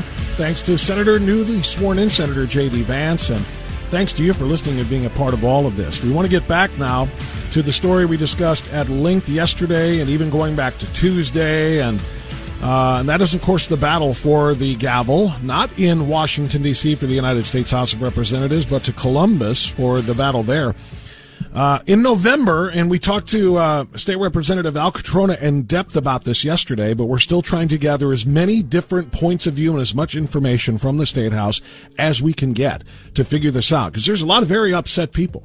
Quite frankly, a lot of very angry people, because back in November, the Republican caucus, which is 67 strong, a very strong supermajority in the House, 67 Republicans, 33 Democrats. The Republicans got together and caucused and said, yes, Derek Merrin is going to be our new Speaker of the House. He was called Speaker-elect. It was agreed upon, and it's pretty much unprecedented for that to change between November and January, but change it did when a small group of Republicans got together and said, not feeling it, not liking it, or whatever it is that they said, and they worked to try to twist the arms, and that may be strong. I'll ask our next guest whether it was arm twisting, but to try to convince other members of the caucus of the Republicans to change their votes away from Derek Merrin and choose Jason Stevens to be the new Speaker of the House. They didn't have nearly enough Republicans to do that, so they went to the Democrats.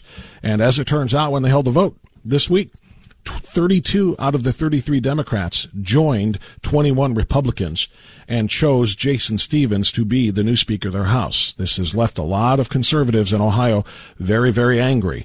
They see it as a coup d'etat, if you will.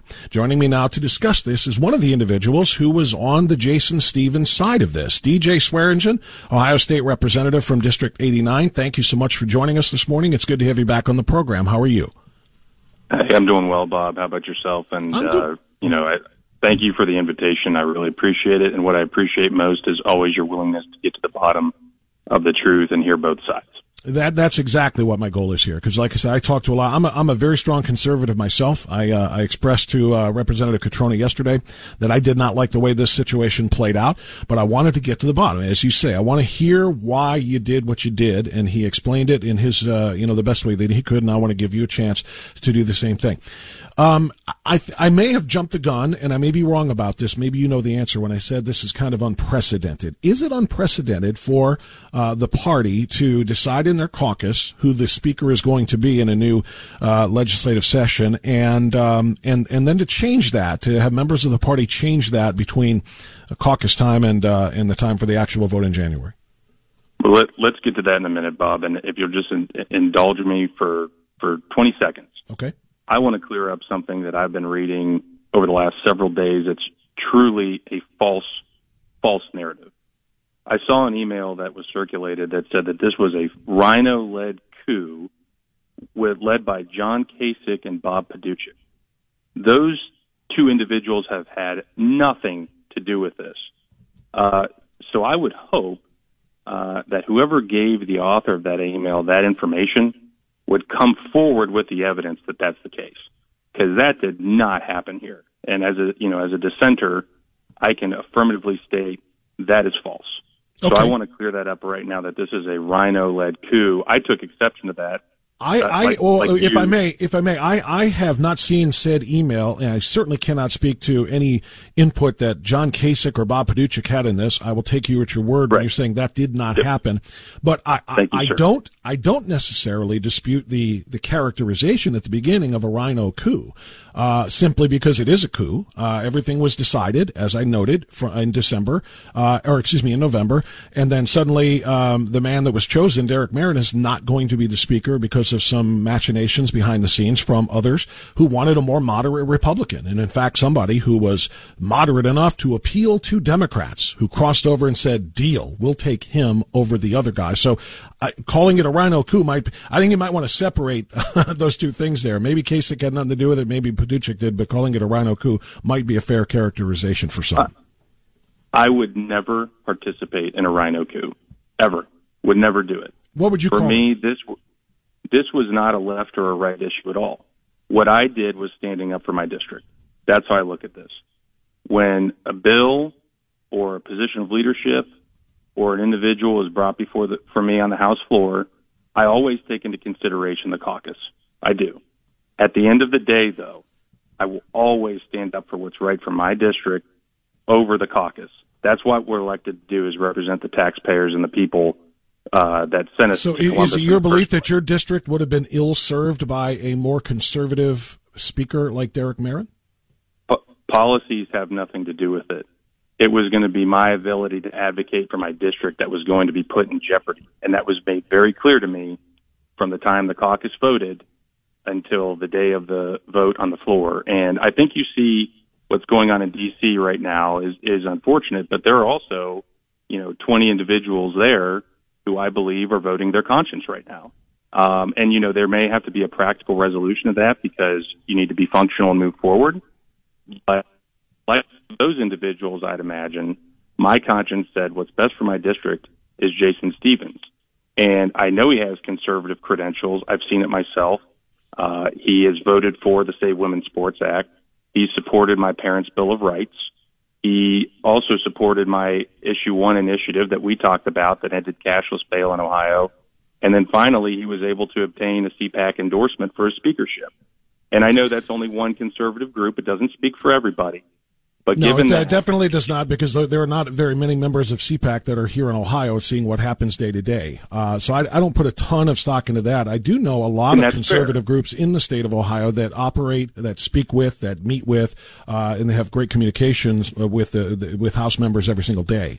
And they're the ones that I really kind of lean on here when it comes to conservative credentials. But having said all of that, tell me why you feel that it was better for your district and better for all constituents in the state of Ohio to have 32 Democrats choose the Republican speaker from a Republican supermajority. Because that's what happened. 45 Republicans only wanted Derek Merrin. Only 21 of you wanted Jason Stevens. So you let the Democrats make the decision here. Why give power to the very small minority party in Columbus? That's what I don't get, Representative Swearingen. I'm not giving power to the minority party in Columbus. Like I said, when I already did. on, you let him choose it. You let him choose the speaker. Sir. That's power, right? No, sir. When we go to the floor and vote, you got to vote based off of what's in front of you. I'm not voting based off of what the Democrats are doing. One of them would have to come on your show and explain why they voted for Jason. I'm not in their head. I don't have their motives or know their motives, and I'm not going to pretend to. It's not their motives I'm concerned about, sir, though. I'm concerned about your motives. You and others reached out to them. You went to them and said... I did not reach out to the Democrats. Okay. No, I did not. Which members of the group of Stevens supporters, and by the way, just to clarify, you did not vote for Merrin in the caucus in November?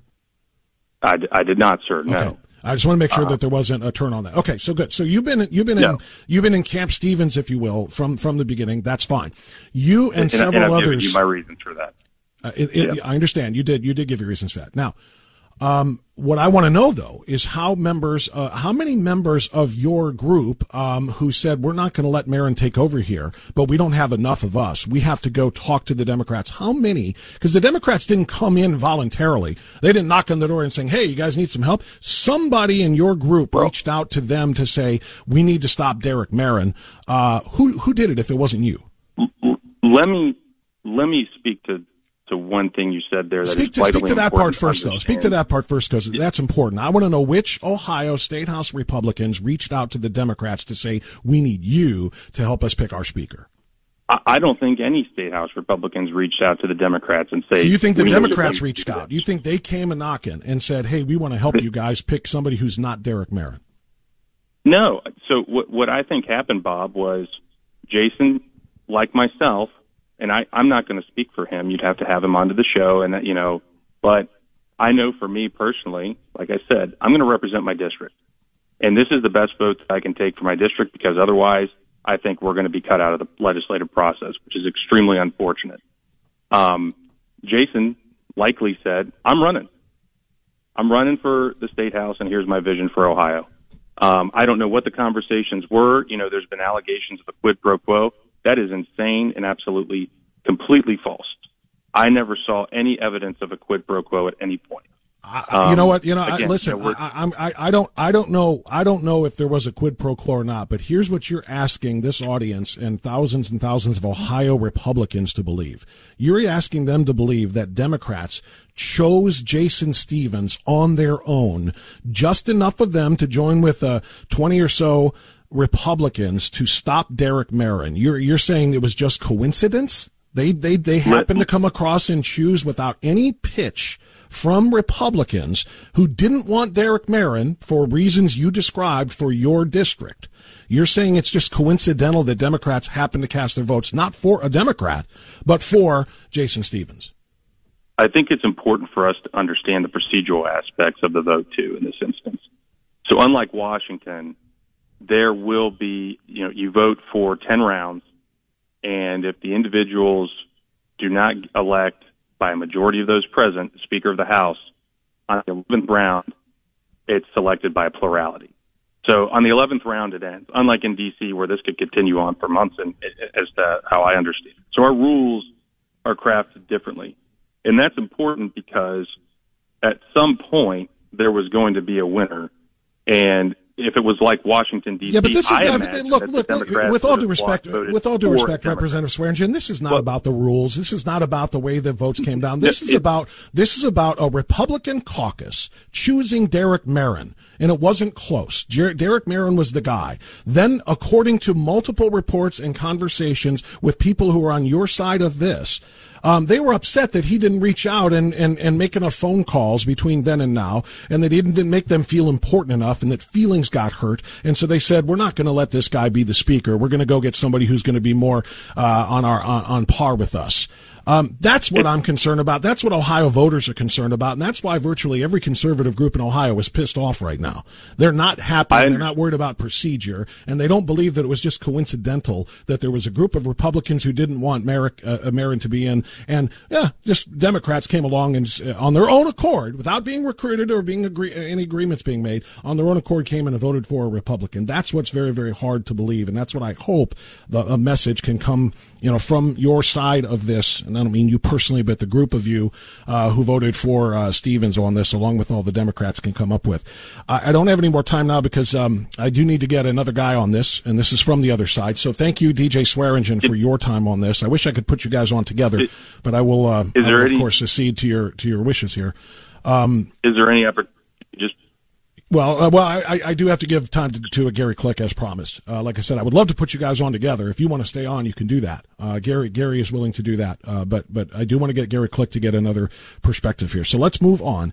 DJ Swearingen from 89, Gary Click from 88 now joins us on AM 1420 The Answer with a different perspective on this. Representative Click, good morning. Thanks for coming on. How are you? Hey, good morning, Bob. Boy, DJ did a great job of lawyering up. He didn't want to answer your questions, did he?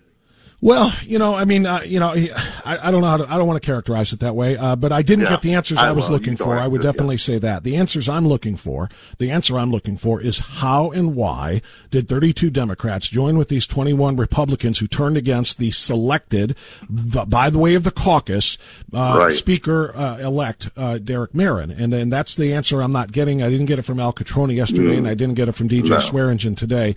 What is your perspective on this, Gary Clay? Well, first of all, I'll tell you that DJ lied to you just like he lied to me. And at least Al Catroni, he didn't lose all of his integrity, because when I talked to Al Catroni, he told me the truth. I think he did the wrong thing, but at least he was honest about it, gave me the same reasons he gave you, which are not satisfactory. And Jeff LaRae did the same thing. He told me why. I mean, they didn't measure up, but at least he told me why. What was their why, if I may? Representative Click, what did they tell you as to why they were doing this? What did they tell you? Well, for unity and stability, and to prevent chaos. And I mean, everything that they just did is a reason that we have disunity. It's the reason we have chaos. It's the reason we have a lack of stability right now. And, DJ told me, I reached out to DJ a week or so before. I said, hey, I hear that Jason's going to pull a householder move. And I knew that DJ would know, because they both own a house together down there in Columbus. They stay together in Columbus. Mm-hmm. And DJ says, that sounds like a Cap Square rumor to me. He wouldn't even have that conversation. And now he wants to have a conversation. Obviously, he doesn't want to do it on the air. He dismissed the idea that there was going to be what you called Householder 2.0, which is a bunch of Republicans teaming up with Democrats to select a moderate. Yeah, I wouldn't say a bunch of Republicans, but just enough. There's a minority, 22. Well, 22 is a bunch to me. 22 isn't 2 or 3. 22 is a significant number to me. Well, that's true. That's true. I guess I'm not good at math. But he denied any knowledge that such a thing was happening, is what you're saying. It sounds like a Cap Square rumor. Yeah, where are you hearing this from? That's what I got back to me. And I confronted him with it, because honestly, over the last few years, I've really respected DJ. Thought he was a great guy. Collaborated with him on a couple things. But I don't like being lied to. I don't like being dismissed. And that he basically he just kind of lawyered up on me. Now, let me respond to this thing about a deal. First of all, if you listen to and check out Morgan Trout, she's a terrible reporter, but she's celebrating this because she's an extreme liberal person. And she's got Allison Rousseau on there talking about the things that they talked about, redistricting, the backpack bill. They've admitted, Allison Rousseau and them. Why did Allison Rousseau hold the Bible when Jason swore in? That's a great question. Because maybe he was pledging his allegiance to her. I don't know. But the reality is that I spoke with Minority Leader Dontavius Gerald. And I was talking to him. I said, hey, I get along with Dontavius, or at least I have. Mm-hmm. I said, don't do this. Don't you remember what happened with Householder? And he says, hey, listen, we're talking to both sides. And they are. And I mean, Derek didn't deny talking to them. He just said, I can't give them what they want. And, certain things like, Householder got, like, recording and streaming the committee things, that would be no big deal. Letting them pick their own staff, that's no big deal. But compromising on this, and Dontavius told me very specifically, he said, we are going to do, he said, I cannot underestimate the value of doing what's right for my district, for my community, and all of us feel that way. We are going to do what's right for us. And I just tell you, this might sound extreme, but here's the way that I feel, many members of my caucus feels, like, the little R Republicans grabbed their big cousins from the big city and came and basically gang raped our caucus. Now they want to have a shotgun wedding and blame us for disunity, and that's not how it is. Did you get anything specific when Dontavius told you we're going to do what's right for us, and we talked to both sides? No, but it's easy to know because when I talked to, I would have supported whoever came out of our caucus, whoever we elected, if it was Jason or whoever. I talked to Jason. I was back and forth between who my second pick would be, whether it was going to be Plummer or Jason. They both knew that. They were both lobbying for it. And I went into caucus undecided, to be honest. But I will tell you this, that originally Jason, when he talked to me, he was for the SAFE Act. But as we got closer to the deal, and I heard rumors that he was going to do this before we ever caucused. So it's not because Derek did something afterwards. That's a bunch of whatever. So you disagree? Malarkey So you disagree with what Al Catrona said yesterday, and he said that after the caucus vote, Derek Merrin was essentially ostracizing, I think is the word that he used, so many of the people who voted for him, and were not going to. He was going to make them not feel like they were a part of this, maybe not get committee assignments. No, absolutely. Matter of fact, I talked to Derek. There's one or two people that I was concerned about. And I might have been tougher than Derek. I said, I hope this person not get a chairmanship. He says, listen, Gary, he said, everybody's relevant. We got to make sure that everybody in our caucus is taken care of. Matter of fact, he's the one, I donated to Al Catrona's campaign because I didn't really have a hard race, but he did. And then one of the reasons I did is because Derek asked me to. He said, hey, would you mind helping out, Al Catrona? I said, no, I love Al. I'd be happy to. And so for Catrona to turn around and make these accusations is ridiculous. Stevens had told Representative me before that he was. I'm a little short on time here, so I want to ask you one more question, and then we can talk again as the days go on. I'm sure I'll talk to DJ Swearingen again as well. Yeah. But can you tell me have you talked to or heard from Derek since this whole thing went down, since the coup, since the vote, since the Democrats came on board? Because nobody, I can't even find a quote from him in the newspaper. Is he in the basement? Is he hiding out? He's not talking about what just went down. Have you heard from him? And can you tell me what he has to say about the fact that he was Speaker-elect coming out of that caucus and now this has happened? I haven't heard a word. Derek's father's funerals this weekend, and I did learn that yesterday. I've been just letting Derek, grieve. He's been, despite the fact they all said he didn't make phone calls, he was sitting there next to his dad making phone calls, trying to, split his attention, and he's not even been able to grieve. I'm letting him grieve. I'm not pushing him on that. I'm sure that we'll hear from him in due time. Derek, had some high aspirations, and he would have been great, as the speaker. And he would have treated everyone with respect. He would have been very consistent with what he said. And listen, it was a super majority of Republicans that chose him, and a super minority of Democrats, super minority of Republicans that were with him. He had more Democrats than Republicans. Yeah, 32 Democrats and 21 Republicans chose Jason Stevens to be the leader of a 67 to be the leader of a 67 Republican majority, super majority in the House. It's probably why he canceled the caucus. He didn't want to face us. Right. Well, listen, Representative Gary Click, I appreciate you coming on and talking about things from the Merrick side of this whole, Merrin side of this whole thing. It's very, very disturbing the way it went down. I think a lot of us who are very questioning at the very best, and maybe very, very critical of the Ohio Republican Party right now, have a whole lot more reasons for concern after Absolutely. this. I want unity and I want conservative leadership, and I feel like I'm getting neither one from my party right now. So I hope we can talk again, but I do appreciate you coming on this morning, sir. Thank you so much. Thanks, Bob. God bless. That's Representative Gary Click. He's not happy at all. He said it's garbage to think there was no deal offered to the Democrats to get them to come over and vote for Jason Stevens. But Representative Swearingen I spoke to before that said there was no deal ever, any way, shape, or form. I guess it's up to you to decide what you believe, and we'll be right back.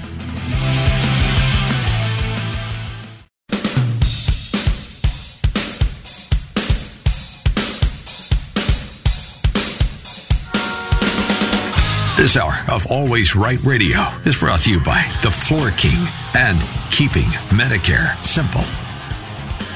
Well, we're doing our best to make some sense out of it, my friends. It's ugly. It's ugly in D.C., where the Republicans still can't figure out how to get a speaker. It's ugly in Columbus, where the Republicans did figure out how to get a speaker. But depending on whom you listen to, it didn't go well. DJ Swearingen swears, no pun intended, that there was no deal, no quid pro quo with the Democrats who came over and voted for Jason Stevens, and that it was perfectly within the bounds of the rules for them to turn on the guy that was the Speaker-elect coming out of the caucus.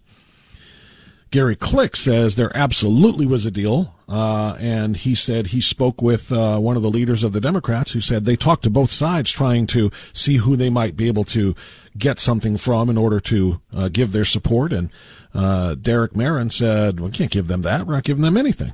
And so they supported Jason Stevens. What's Jason Stevens offering? What are the Republicans who supported Stevens offering?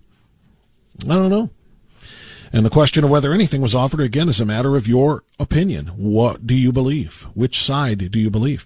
Let's see what Shannon Burns believes. Shannon Burns is the president of the Cuyahoga County Republican Party and the Strongsville Republicans as well. And he's got some thoughts on what's going on down in Columbus. Shannon, good morning, my friend. How are you? Good morning, Bob. Thanks for having me on. So it's a mess. It's the best way I can say it. How do you decipher what you've heard either on these airwaves yesterday and today, or in your own conversations with members in the State House? What is your takeaway here, Shannon? Well, I got a unique perspective on this because Strongsville GOP, as you know, you've been to our organization multiple times. A lot of these members have come through and talked with us and attended our events. So in the run-up to this vote, we had been reaching out to many of them and making certain that they were going to go with us. And, a couple of the members, one straight up lied to us, literally multiple times, said that they were going to be voting with Marin and did it at the last minute. The other one, now looking back, just wordsmithed us and wasn't honest about it, played dumb and said that it didn't know anything about it. And then, guys like Steve Demetria were awesome. Obviously, he's with us the whole time, right? I mean, he's a great new member on the east side of Cleveland. And he obviously clearly was a great conservative and stayed with the party. Shannon, I have to ask, only just because it's kind of my job, I think, in a situation like this. You named a name when you told me who was awesome, but you didn't name names when you told me people who straight up lied to you. Do you want to name names? Well, here's what we're doing, Bob, is that, we've got a process. And you remember when Anthony Gonzalez decided to betray us, betray the entire country. And we went through a process there. And that process started out with some private communication with the members, given, just like you're doing right now, giving them an opportunity to explain, explain what their process was, why they decided to lie to us, why they decided not to share that information appropriately. And once that process has gone through, then we clearly are going to go public with this, and then the members of Strongsville GOP are going to make a decision. We're not going to sit by and sit quietly like a lot of Republican organizations might do. But on that topic, not to pivot too much, but as you know, tomorrow, we've got a State Central Committee meeting, which I'm a member of State Central Committee. We're going to be electing a new chair. Yeah. And, we are prepared, and we will be preparing to censure all of these traitors at that meeting. Wow. And I think that will be something that will be a deciding factor. I think that you look at the old versus the new in State Central Committee, and if for the listeners that don't know about State Central is the governing board of the Ohio Republican Party, sets the path forward, and we're at the most critical point of that in electing a new chair tomorrow. And you've got a chair candidate that's supported by the Kasich establishment, and that's Jimmy Stewart, and his best buddy is Jay Edwards, right? The guy who orchestrated this whole Stevens coup. Right. And then you got a guy that, like I'm supporting with Brian Williams, who is hardcore on our side on this topic and making certain that we hold these traitorous Republicans accountable. And that'll be a process that plays out tomorrow, and I think it'll be very interesting. We're going to attempt to get each of the candidates to state their opinion publicly prior to the vote. You and I both know that they won't. They'll just ignore the topic and move on. But it's going to be important that if we elect a new leader of the party, that elected leader represents us, represents what we all care about. Pardon my cynicism, Shannon, but I feel like because of what you just said, some of the same individuals who orchestrated the coup for Jason Stevens are backing Jimmy Stewart, the Kasich, as you say, kind of favorite there. So, I mean, do we have any reason to believe that either Williams or Triantafilou or any of the other more conservative, because there's, 5 names, I think, Triantafilou, Williams, Stevens, Fellows, and Anderson, that any of them have a shot? So, Bob, if the vote was held right now, Brian Williams would win head-to-head against Jimmy Stewart. Now, obviously, a lot can change in 24 hours. There's a lot of deals that can be done, as we've just seen play out in Columbus, right, on Tuesday. A lot of deals can be done. A lot of, there's no ethics rules in the state party. Shannon, I hate the fact that the clock says I have 20 seconds left, but it does. So, super quick, what time is the vote tomorrow? Do you know?